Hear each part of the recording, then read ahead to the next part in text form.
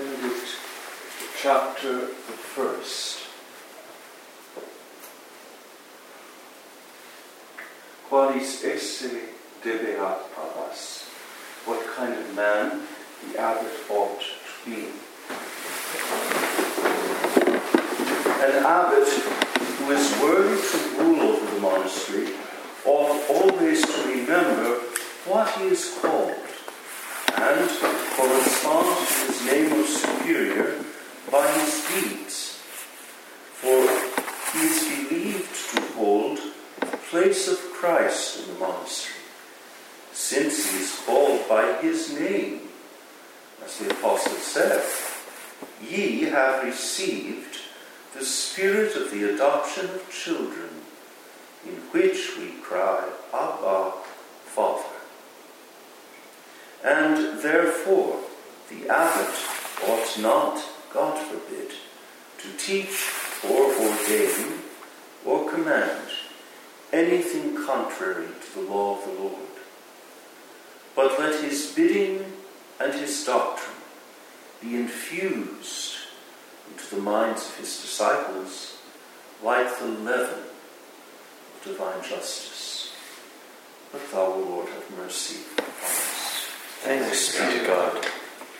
The office of abbot, as St. Benedict, following Cassian and the Master, understands it, is a synthesis of two approaches. The first approach originates in urban Christian communities, where already in the first centuries of Christianity, groups of ascetics and virgins sought, under the influence of the Holy Ghost, to reproduce among themselves the description of the Apostolic Church of Jerusalem. And I refer you to Don Morin's wonderful little book, The Ideal of the Monastic Life Found in the Apostolic Age. Such groups chose one of their number, filled with the Holy Ghost and with wisdom, to preside over them as the guardian of their unity and of the traditions received from the apostles. The principal task, then, of the abbot is twofold. He is the guardian of unity and the guardian of tradition. Something analogous may be said of the bishop, the guardian of the unity of the church in his care and the guardian of tradition.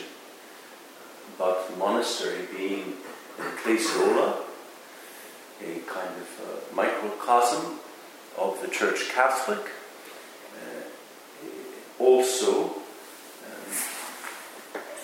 expects and asks of the abbot that he be the guardian of the unity of the monastic family, the guardian of the unity of the body.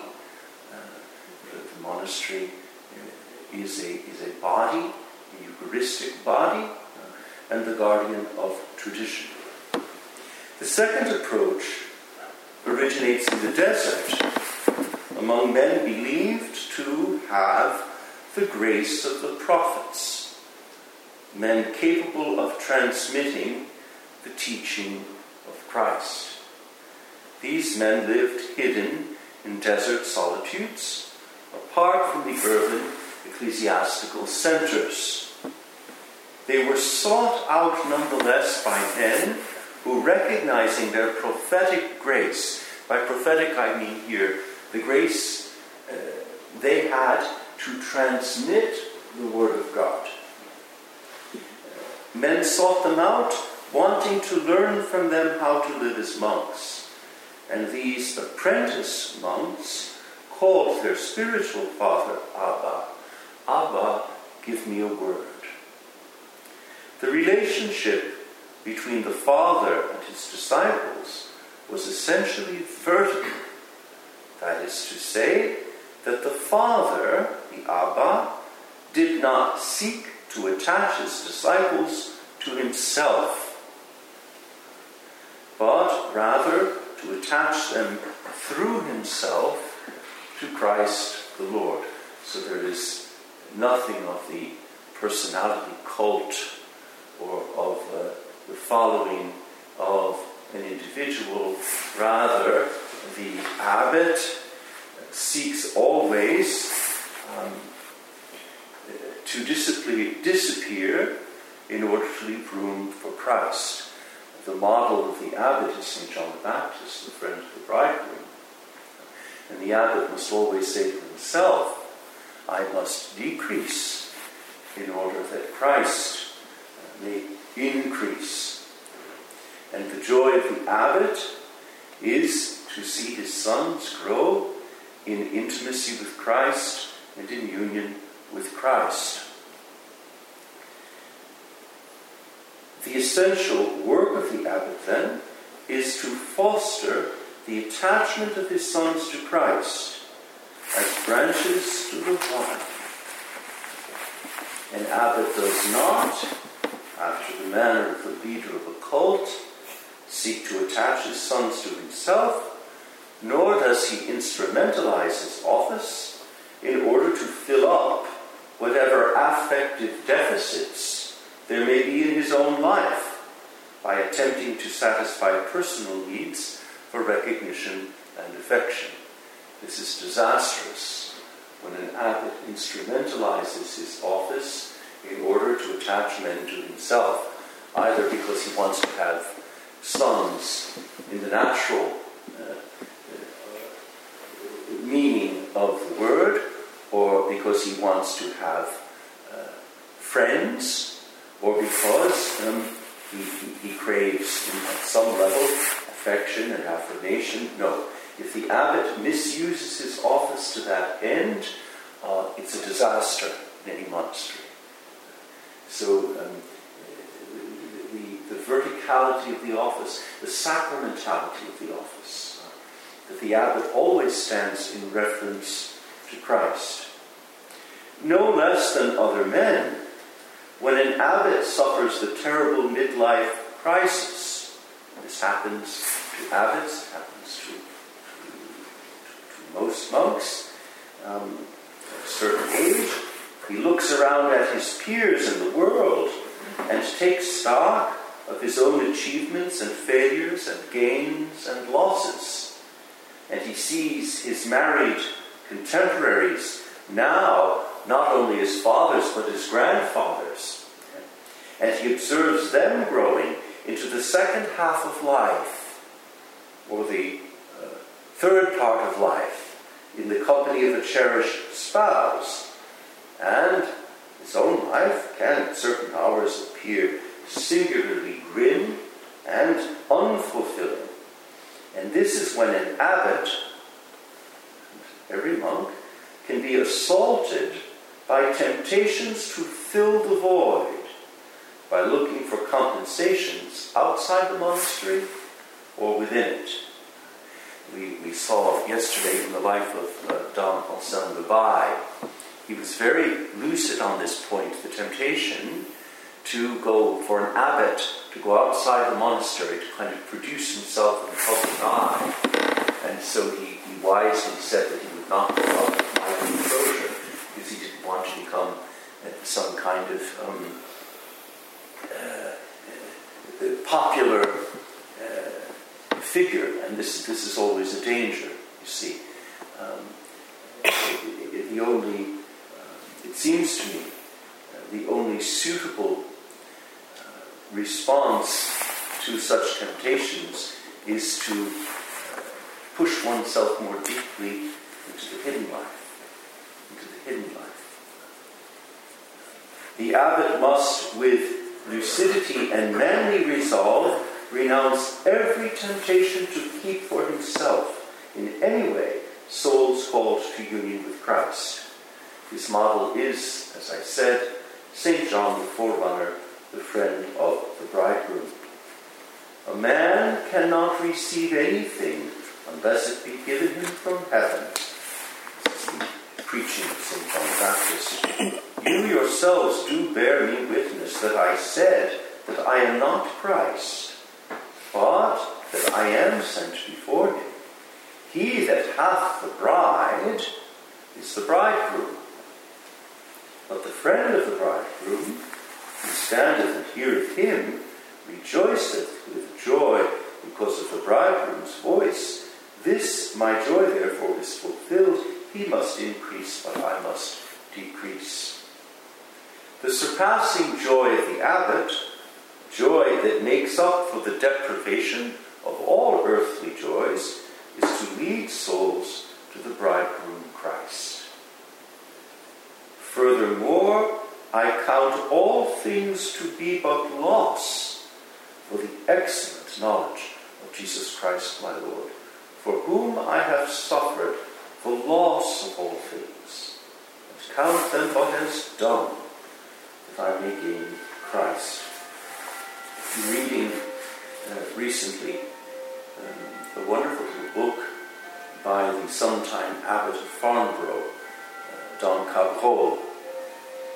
He wrote his own life of St. Benedict, and one of the points he makes in the book is that, and I hadn't realized this, I suppose I knew it at some level, but St. Benedict quotes St. Paul more than any other part of the Bible. I had never realized that. I suppose I had it in my mind that it was the wisdom books and the Psalms. But in fact, there's this extraordinary reliance on St. Paul in the rule of St. Benedict. I alluded to this the other day, and that was before I read Don Cabrol's treatment of the question. But certainly in this first chapter of the Holy Rule, his reliance on St. Paul is evident even in the first sentence. That I may gain Christ, says the apostle. And to this the abbot must add, and gain others for him alone. The abbot, like the master of novices described in chapter 58, will be skilled in winning souls, insofar as he allows and prefers nothing whatsoever to Christ. The abbot must be skilled in winning souls for Christ. For this reason, he must seek to have a winning manner. He must be winsome. I once gave a talk to a group about the virtue of winsomeness. I don't know how St. Thomas, under what category winsomeness falls in St. Thomas's scheme of things. But certainly, the abbot must make himself winsome, not to win souls to himself, but to win them for Christ. In a manner analogous to the charge of the bishop set over a local church, the abbot is set over a particular Schola Christi, a microcosm of the greater church. In fact, and I often say this to our priest oblates, St. Benedict's doctrine on the abbot can be applied fittingly to any priest set over a portion of the flock of Christ. In this regard, the Holy Rule is particularly useful for bishops and for diocesan priests engaged in the parochial ministry. Nearly everything that St. Benedict teaches concerning the abbot can be applied to the ministry of a pastor of souls laboring in the vineyard of the Lord. And I must ask you to pray, speaking of our sacerdotal oblates, for Brother John Fisher, Father McKeever, who was appointed administrator of the parish in which he was resident. You know that he's the president of the tribunal in the primatial see in Armagh, but his parish priest had to be removed from office very suddenly, almost overnight, and as a result there was no one to put into the parish, and Father McKeever is now not only president of the tribunal but effectively parish priest, and feeling quite overwhelmed. So he wrote to me to ask for prayers, so I ask you to the number of priests under the age of 50 are very few, you see, in the Archdiocese of Armagh. And consequently, it's becoming more and more difficult to fill parish assignments. So if you keep Brother John Fisher in your prayer. The abbot is the mayor of the monastery. In fact, where Abbot Sir David Oswald Hunter Blair translates mayor, he translates it as superior. That word is not in the text. The word is mayor. Just as the lord of a great house appoints one of his servants, major domo, setting him above all others in the household and authorizing him to act on his behalf, so does our Lord Jesus Christ constitute certain men his vicars in the household of God, in the church or in the monastery. These vicars of Christ are the bishops who rule over local churches, priests having the care of souls, and abbots set over monasteries. The abbot is also the spiritual father of his monks. In the natural order of things, the father engenders his sons. In the spiritual order of things, a family of brethren pray God to raise up one from among their number, and under the impulse of the Holy Ghost call him Abba and Father, and this in reference to Christ. Christ, in the midst of his disciples, made known the Father. The Father is in me, and I in the Father. Christ, in all his words, in all his actions, in all his mysteries, is the revelation of the Father. If you had known me, says our Lord, you would without doubt have known my Father also.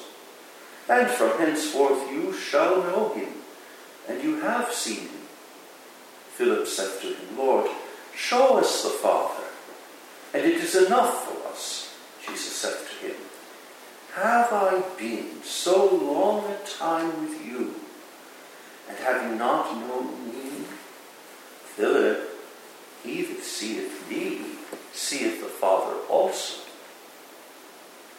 The abbot will reveal the fatherhood of God. I have to interject here that for St. Benedict, Abba is a title given to Christ. A title given to Christ. And he uses the text of St. Paul in reference, not to God the Father, but in reference to Christ. And this has to be linked up with a notion that was widely received in monastic circles in the patristic age, and this had to do with the apostolic college constituting a kind of synovium with Christ as its abbot. And in fact, the Vita Apostolica is this life of the apostles gathered around Christ. Christ being, if you will, the proto-abbot. So we have to, and it's very interesting also that in iconography, after the Ascension, when the proto-abbot Christ ascends into heaven, the Blessed Virgin occupies his place in the midst of the Apostolic College. And that's why our monastery is called Our Lady of the Cenacle. It's the Mother of God, Abbatissa Apostolorum, the Abbess of the Apostles, taking her place in medio ecclesiae. And Our Lady, the Immaculate Conception, seated in the midst of the Apostles, is, and this comes very close to something that St. Maximilian Kolbe said, and that the great Dominican Mariologist Father Montauban said, that in some way the Mother of God is the icon of the Holy Ghost in the Church. Very interesting. That's something to be considered in case. The abbot will reveal the fatherhood of God only insofar as he remains united to Christ. Christ teaching, Christ shepherding, Christ praying, Christ healing. Even if we look at the life of St. Benedict, Christ exorcising through the abbot. It is unusual to hear today Christ addressed as Father. And yet, as I said, our Lord's relationship with the apostles was a paternal one. This needs to be emphasized, especially today, given the cultural crisis of fatherhood. When one doesn't acknowledge the paternal quality of Christ, one tends to see him as a buddy, as a good mate, as a friend. And this I think is the danger of